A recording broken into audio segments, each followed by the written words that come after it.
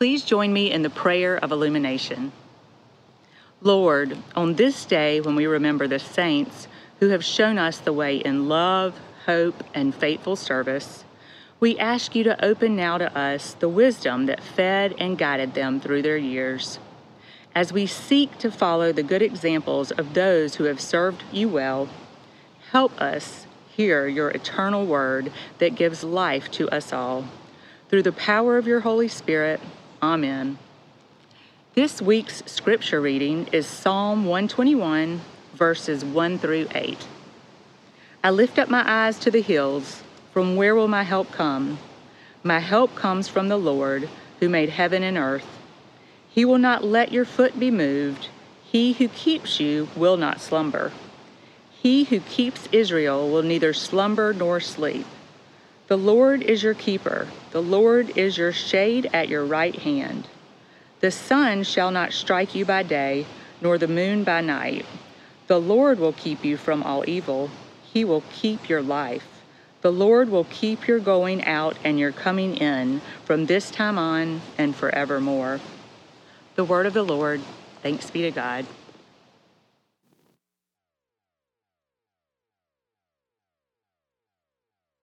One which you just heard is a very popular reading at funerals and witnesses to the resurrection, in which we remember those people we have loved and have now gone on to live with God. Another passage that is often used in funerals is this passage that I am about to read from the book of Revelation, the 7th chapter, verses 9 through 17. So listen to these comforting words of Scripture on this All Saints Sunday.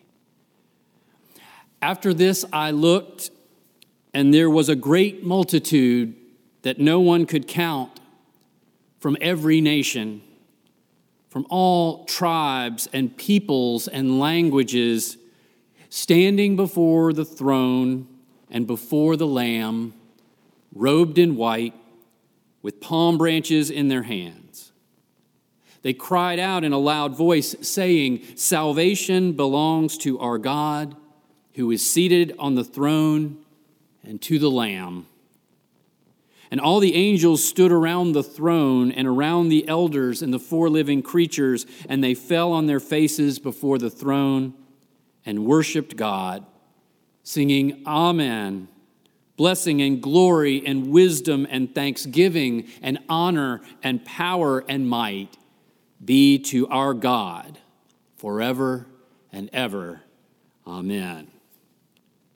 Then one of the elders addressed me, saying, "Who are these robed in white, and where have they come from?" And I said to him, "Sir, you are the one who knows." And then he said to me, "These are they who have come out of the great ordeal. They have washed their robes and made them white in the blood of the Lamb. For this reason they are before the throne of God and worship him day and night within his temple, and the one who is seated on the throne will shelter them. They will hunger no more and thirst no more. The sun will not strike them, nor any scorching heat, for the Lamb at the center of the throne will be their shepherd, and he will guide them to springs of the water of life, and God will wipe every tear from their eyes." This is the word of the Lord. Thanks be to God. You've already heard two passages of Scripture that are often heard at funerals. I want to share with you now a turn of phrase that I often use in a funeral. It's part of our typical funeral liturgy, and every time I hear it, it is a little jarring, but it is a great comfort to me. In the closing prayer at the conclusion of the funeral service, after reciting the name of the departed soul, we proclaim with solemnity that his or her baptism is now complete in death. It is a profound theological claim that our baptism is never really complete until we die. We belong to God for certain in life, but it is only when we enter into God's presence and into God's eternity at the end of life that we fully understand what it means to be baptized into the body of Christ. Paul explains this truth in his letter to the Romans. Do you not know, he wrote to them, that all of us who have been baptized into Christ Jesus were baptized into his death? Paul went on to say, and went as far to say, that we have been buried with Christ by baptism into his death. So baptism begins in a very real way with a death. But Paul does not linger there. That death is merely a door to a new way, a new truth, and a new life. For if we have been united with Christ in a death like his, Paul continues, we will certainly be united with him in a resurrection like his. For if we have died with Christ, we believe that we will also live with him.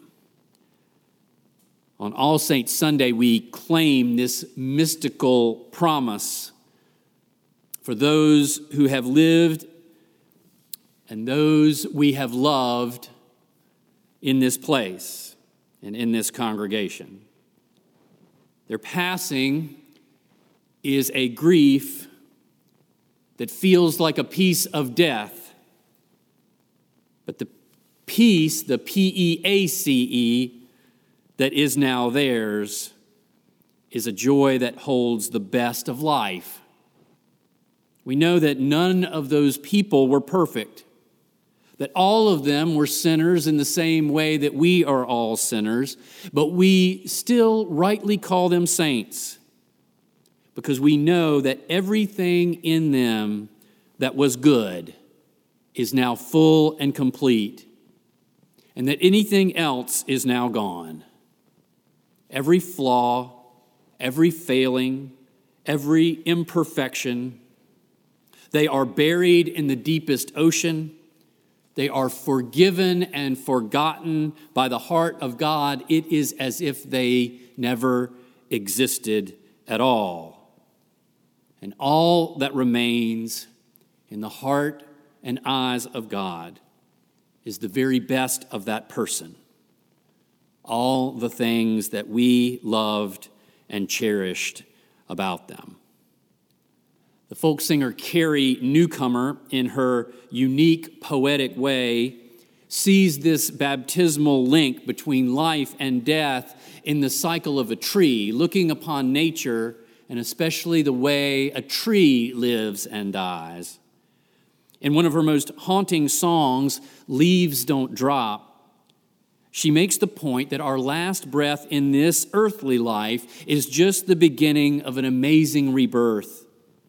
Death, she seems to say, is not a collapse or a stumble or a failure. It is a surrender, a release. In one interview, she made it clear that this song that she wrote comes from the very heart of her faith. We are always letting go of something, she said. Something else is usually arriving, but we are always learning how to let go and to be brave.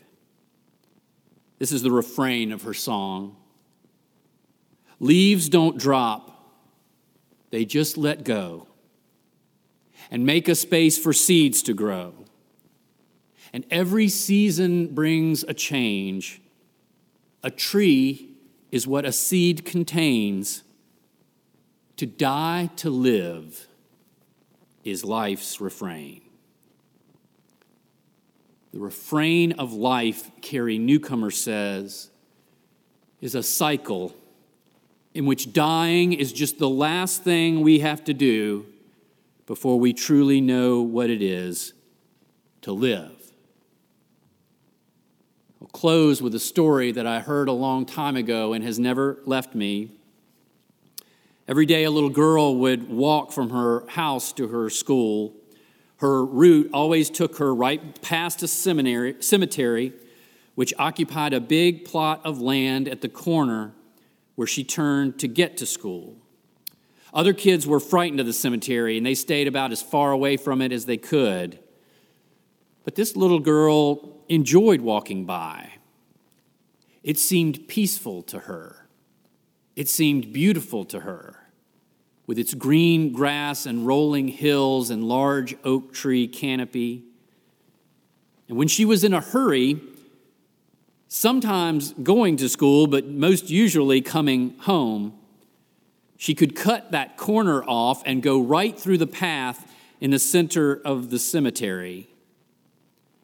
And one day, as Halloween was approaching and all of her classmates were thinking about ghosts and goblins and what they would dress up for Halloween, one of her classmates asked her, "Aren't you frightened to go across that graveyard?" And without a second thought, she responded, "Not at all. It's just something I have to cross to get home." This is the nature of our lives in Christ. This is the nature of our baptism that is not complete until death. To get home, we must, each and every one of us, walk through the graveyard. And our baptisms are not complete until we make that final walk. But when we do, on that day, the promise of Scripture and the promise of God is that there will be no more death. Death and dying and mourning and pain will be no more.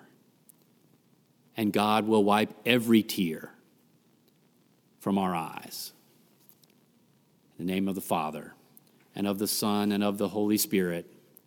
Amen.